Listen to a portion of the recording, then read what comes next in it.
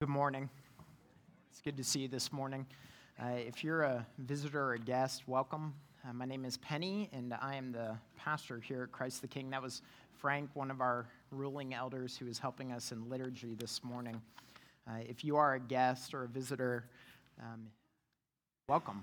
We're happy that you're here, and I would encourage you to take a moment after the service and be greeted. Please come introduce yourself to me. I would love to meet you. I'd love to extend a welcome to you. We are happy that you're here. Well, friends, if you have a Bible, please turn to Ephesians chapter 3. Ephesians chapter 3. If you don't have a Bible, you can follow along in your order of service. It's printed there. As we've been going through the book of Ephesians, it's important for us to know and to be aware of the way in which the book is structured. Remember, this is a letter that Paul has written to the church at Ephesus and to the surrounding churches in that area. And so it's actually not divided by chapter and verse, right? Originally, it was just this letter given to him. But over time, the church is, for our sake, for our help, is divided up. And the way that it gets divided up frequently is chapters 1 through 3 are primarily concerned with who we are as God's people. It's about our identity, what God has done to us. And so we've heard already about how God has loved us before the foundations of the world, how God's grace through Christ has been showered upon us, how he has sealed us with his Spirit, and how we are united to Christ and united to one another. That these are the things that are true about us. That's chapters 1 through 3. Well, chapters 4 through 6 primarily, not exclusively, but primarily focus on what we do now in light of what is true. What are the practical implications for this? And so we're going to hear about families and work and all these sorts of things, the body of Christ in the coming weeks. So there is what is true and then what to do. And before Paul makes this turn, at the center of his book is a prayer. Before Paul moves from who we are in Christ, our identity in God, to what we are to do in light of who we are, he prays. He prays for the Ephesian church, and he prays for us. And that's what we have this morning, this wonderful prayer from Paul, beginning in verse 14.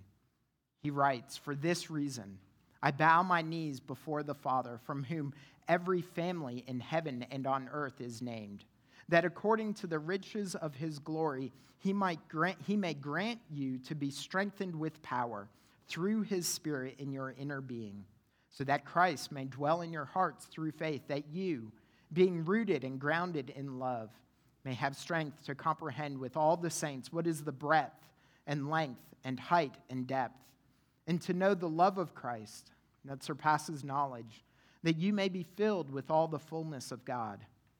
Now to him who is able to do far more abundantly than all that we ask or think, according to the power at work within us, to him be glory in the church and in Christ Jesus throughout all generations, forever and ever. Amen." Friends, this is the word of the Lord. Thanks be to God. Well, I imagine that many of you are familiar with the story of Eric Liddell, or Liddell, or Little. I'm not really sure how you pronounce it, but we'll say Liddell. Eric Liddell was a famous sprinter, Scottish sprinter, who competed at the Paris Olympic Games in 1924. He kind of came out of nowhere. That was one of the amazing things about his story. His story actually continues beyond just running. He became a missionary to China and died in a concentration camp, an internment camp in inland China, years after he raced in the Olympics. Well, Eric Liddell actually is well known. Probably you know him best because he is the character that the movie Chariots of Fire revolves around. Have you all seen that movie? Yeah, and so you know there's that wonderful line where he says, "God made me fast, and when I run, I feel his pleasure." What a wonderful and thoroughly biblical understanding of what we experience when we are doing God's will.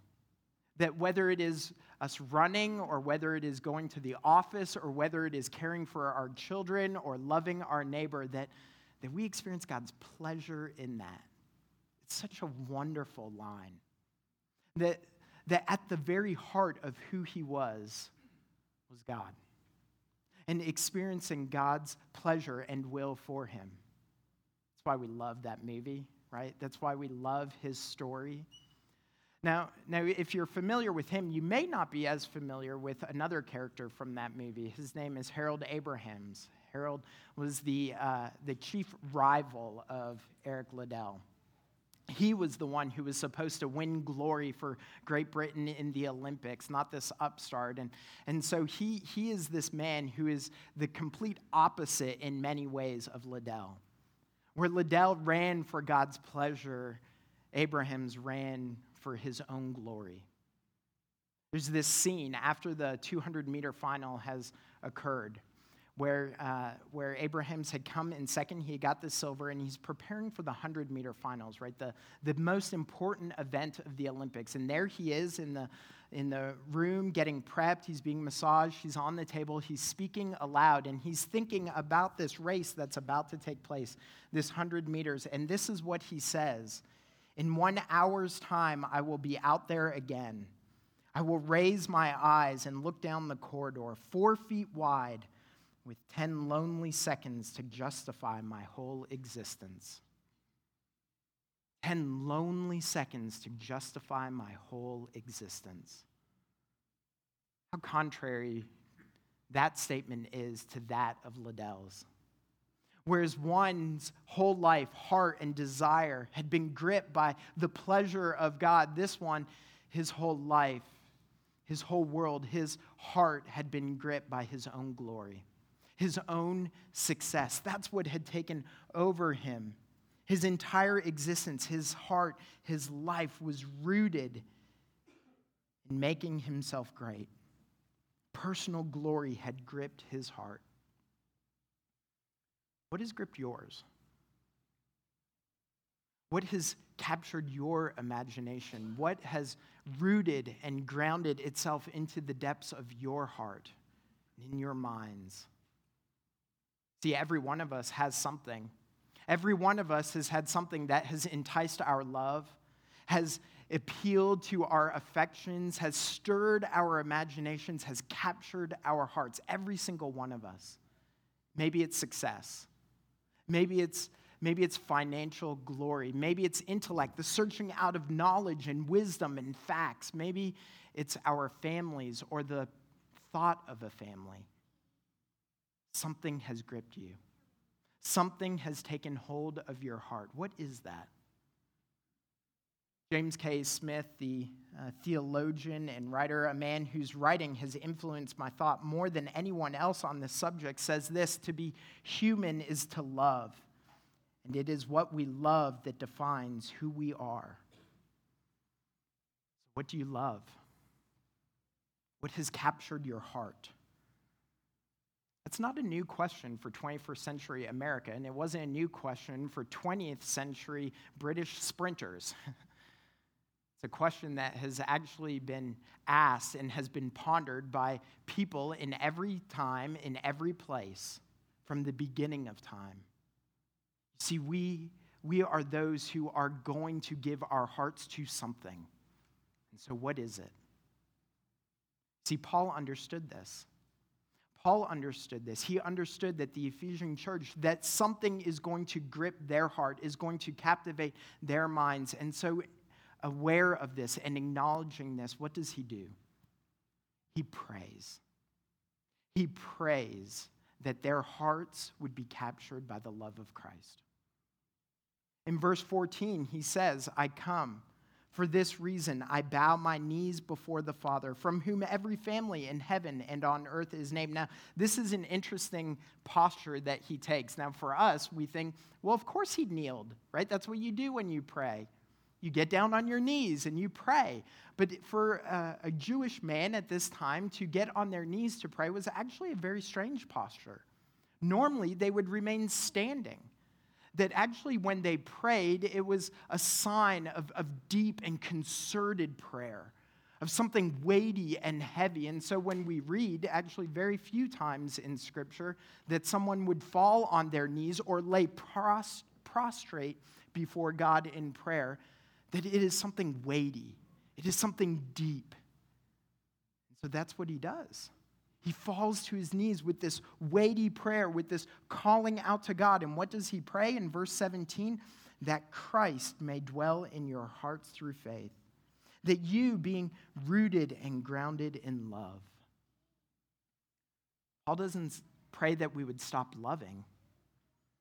Instead, he prays that our hearts would be reoriented and captured by the love of Christ. It was Augustine who hundreds of years later said that our hearts are restless until they find their rest in God. See, Paul is praying that our hearts, our desires, our loves would be captured by the love of Christ. That is what he prays for us. And in order for that to take place, in order for us to continue to be rooted and grounded in his love, Paul prays for other things. Not just that Christ would dwell in our hearts, but that we would be strengthened, that we would have strength in the love of Christ. Twice he prays for strength. In verse 16, he says that according to his glory, he may grant you to be strengthened with power through his Spirit in your inner being. And in verse 18, he says, you may have strength to comprehend with all the saints the breadth and length and height and depth, and to know the love of Christ. Prays for strength. And that's kind of interesting. I mean, why would Paul pray for strength? I mean, he's already told us that we have the Holy Spirit indwelling us, right? That's what we were told chapters before. He's already told us that God's grace has been showered upon us. So why does he ask that we would be strong? Well, it's true. If you are in Christ, you are a new creation. You've been united to Christ. But that's not all that's true about you. That though sin doesn't have absolute reign over your life anymore, we know all too well that there's still the residue of sin in our hearts. Right? That we still are inclined and we're constantly wrestling. And so what Paul is praying that we would have strength, it's a strength to resist that sin. The strength to resist that sin. And the way that we resist that sin is by being in love more and more with Christ. Okay, let me think about this. Let's think about it this way. So I would imagine that if you are a Christian here this morning, you're going, well, duh. Of course I'm supposed to love Jesus more than I love sin, right? Like anybody walk in and go, you know what? I think I'm just going to love sin more today, right? No, you don't say that. That's absurd, right? We know better. But I want you to think about the last time you sinned.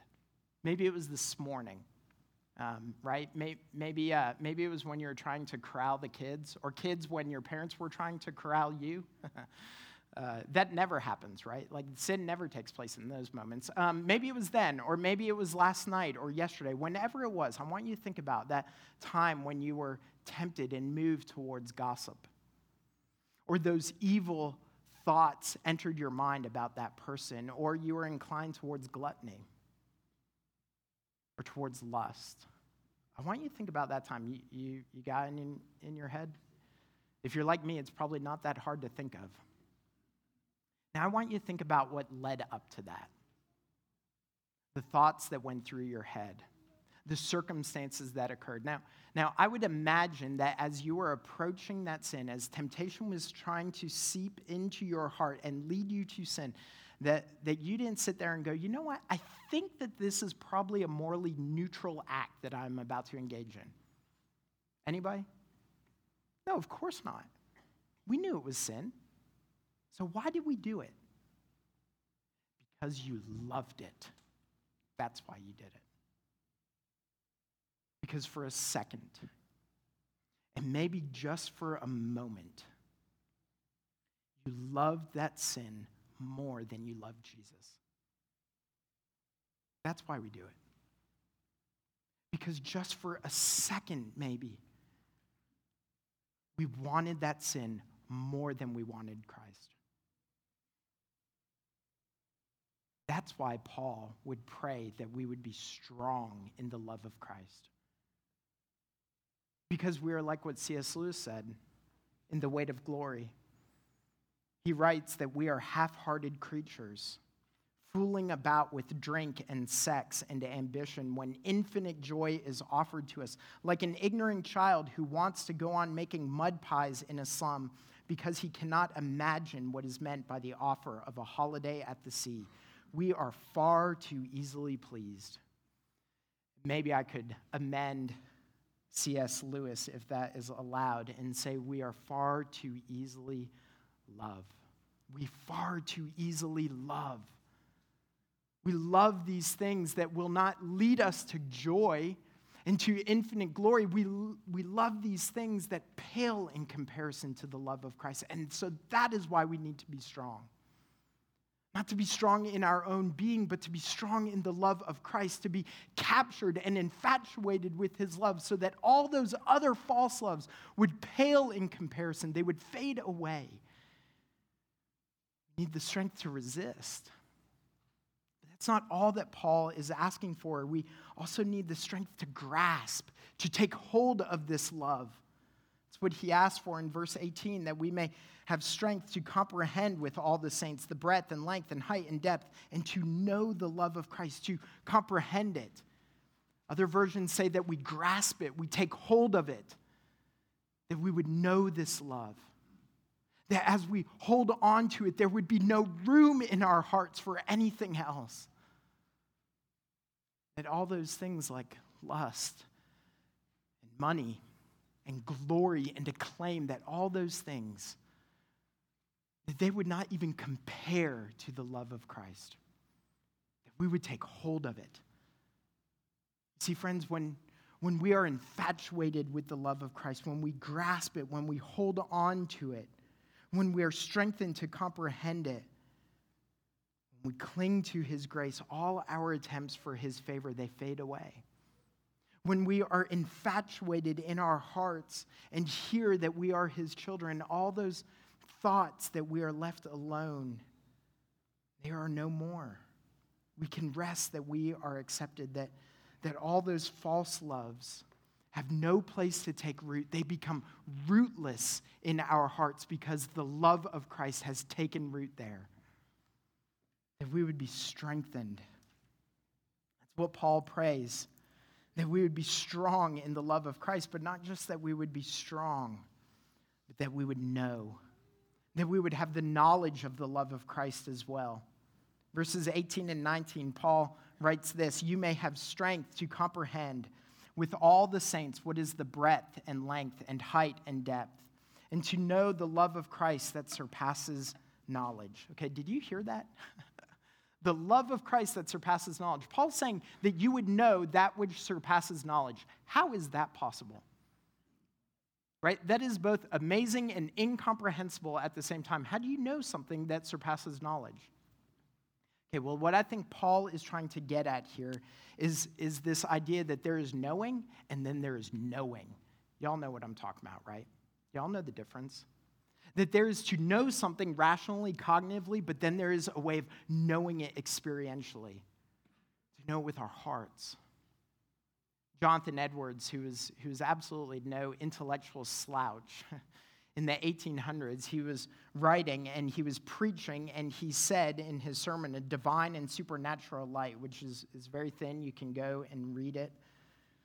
He said, "He that is spiritually enlightened does not merely rationally believe that God is glorious, but he has a sense of the gloriousness of God in his heart. There is not only a rational belief that God is holy and that holiness is a good thing, but there is a sense of the loveliness of God's holiness." Okay, did you hear what he said?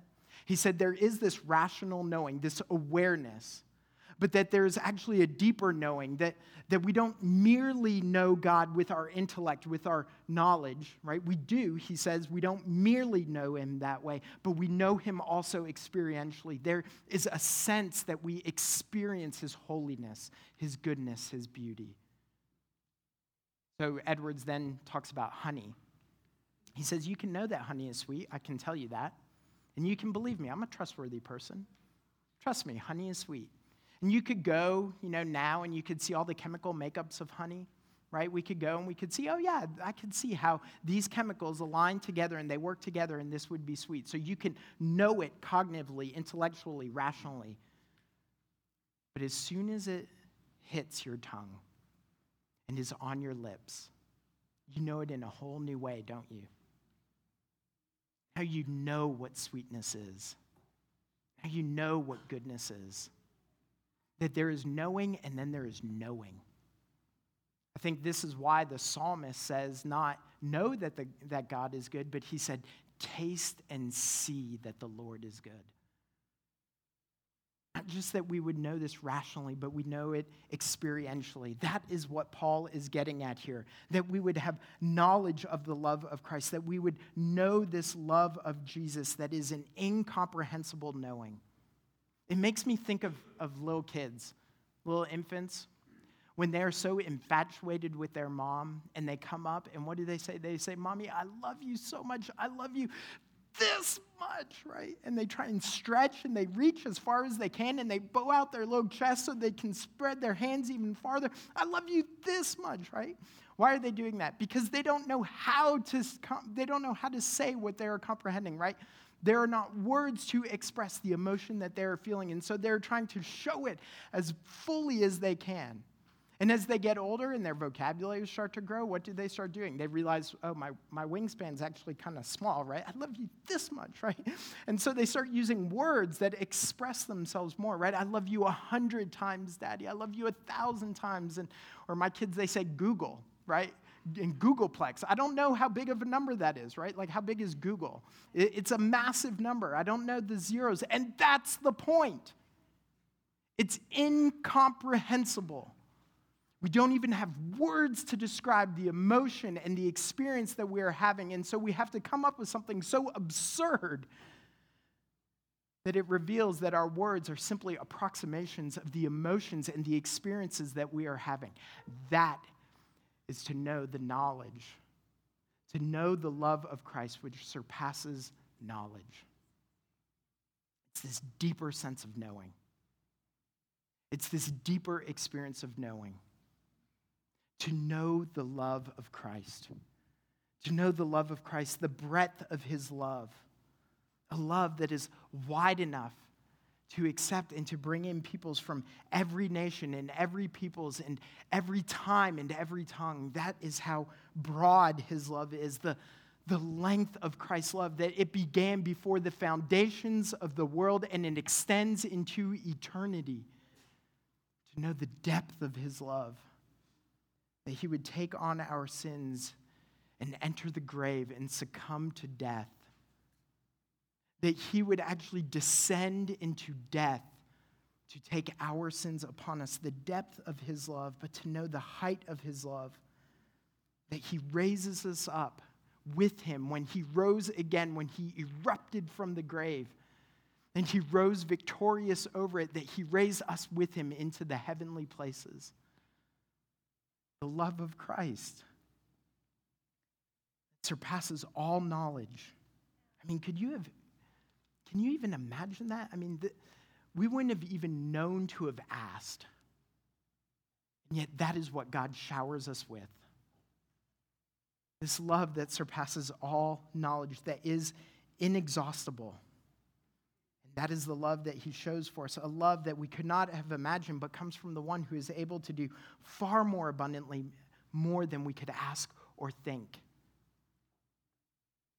We would know the love of Christ, and we would be strengthened with the love of Christ, that we would know the love of Christ, but finally, Paul prays that we would be filled with the love of Christ. He prays for filling. Verse 19, he says, and to know the love of Christ, that surpasses knowledge, that you may be filled with all the fullness of God. That is a strange comment. That we would be filled with the fullness of God. Okay, so Paul is like totally trying to bend our minds in this passage, right? Knowledge that surpasses knowledge. The fullness of God indwelling his people. Like, how does that happen? God, right? God indwelling us. The fullness of God to inhabit God's people. What does this mean? Well, Well, one question we should be asking is, why is Paul continuing to ask for this if we already know this has happened? Because the Spirit already indwells us, right? That's what he told us chapters before. So why does he keep praying? What does he mean? Well, Colossians 1 actually is very helpful. Colossians 1 and Colossians 2. There, Paul is writing, and we're told that in Jesus, the fullness of God was pleased to dwell. And then Colossians 2, we're told that in Christ, the whole fullness of deity dwells bodily. So if we want to see what it looks like that the fullness of God dwells in a human being, we look at Jesus. Okay, so what does it mean then for it to dwell in us? I think what it means, at the very least, is that as Christ dwells in our hearts, as we are rooted and grounded in his love, that from the inside out, we are actually becoming more and more like Christ. That we are becoming more and more like Jesus. Not in that we are becoming God, right? We are not deified. That's not what Paul is saying here, right? So for the no heresy, no deification, okay? That's not what's going on. No, what he's saying is that as Jesus inhabits our hearts, as his love takes root in our hearts, as the fullness of God dwells within us, that we actually start to look more and more like him in the sense that we have no place for sin in our lives anymore. That we pursue what is true and good.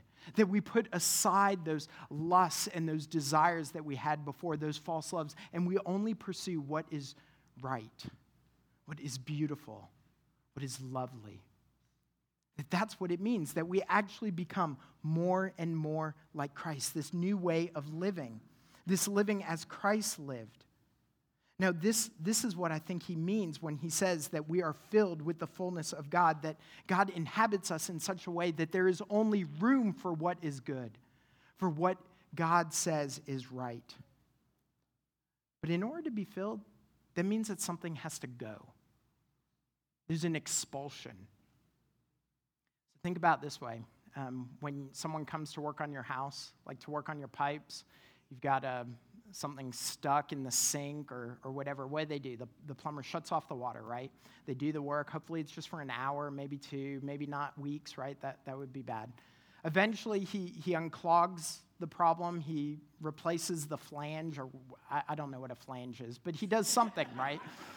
He does something. He says it's working, right? He turns the water back on, and you go to your kitchen faucet and you turn it on, and what happens?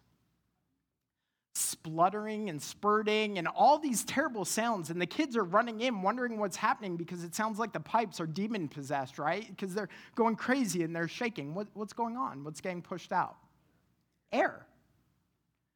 Because the water, as the pipes are being filled with water, something has to go. The water and the air both can't be in the pipes at the same time, right? If there's air, that means there's no water. But as the water is filling up those pipes, what happens? The air gets pushed out. And the same is true for us.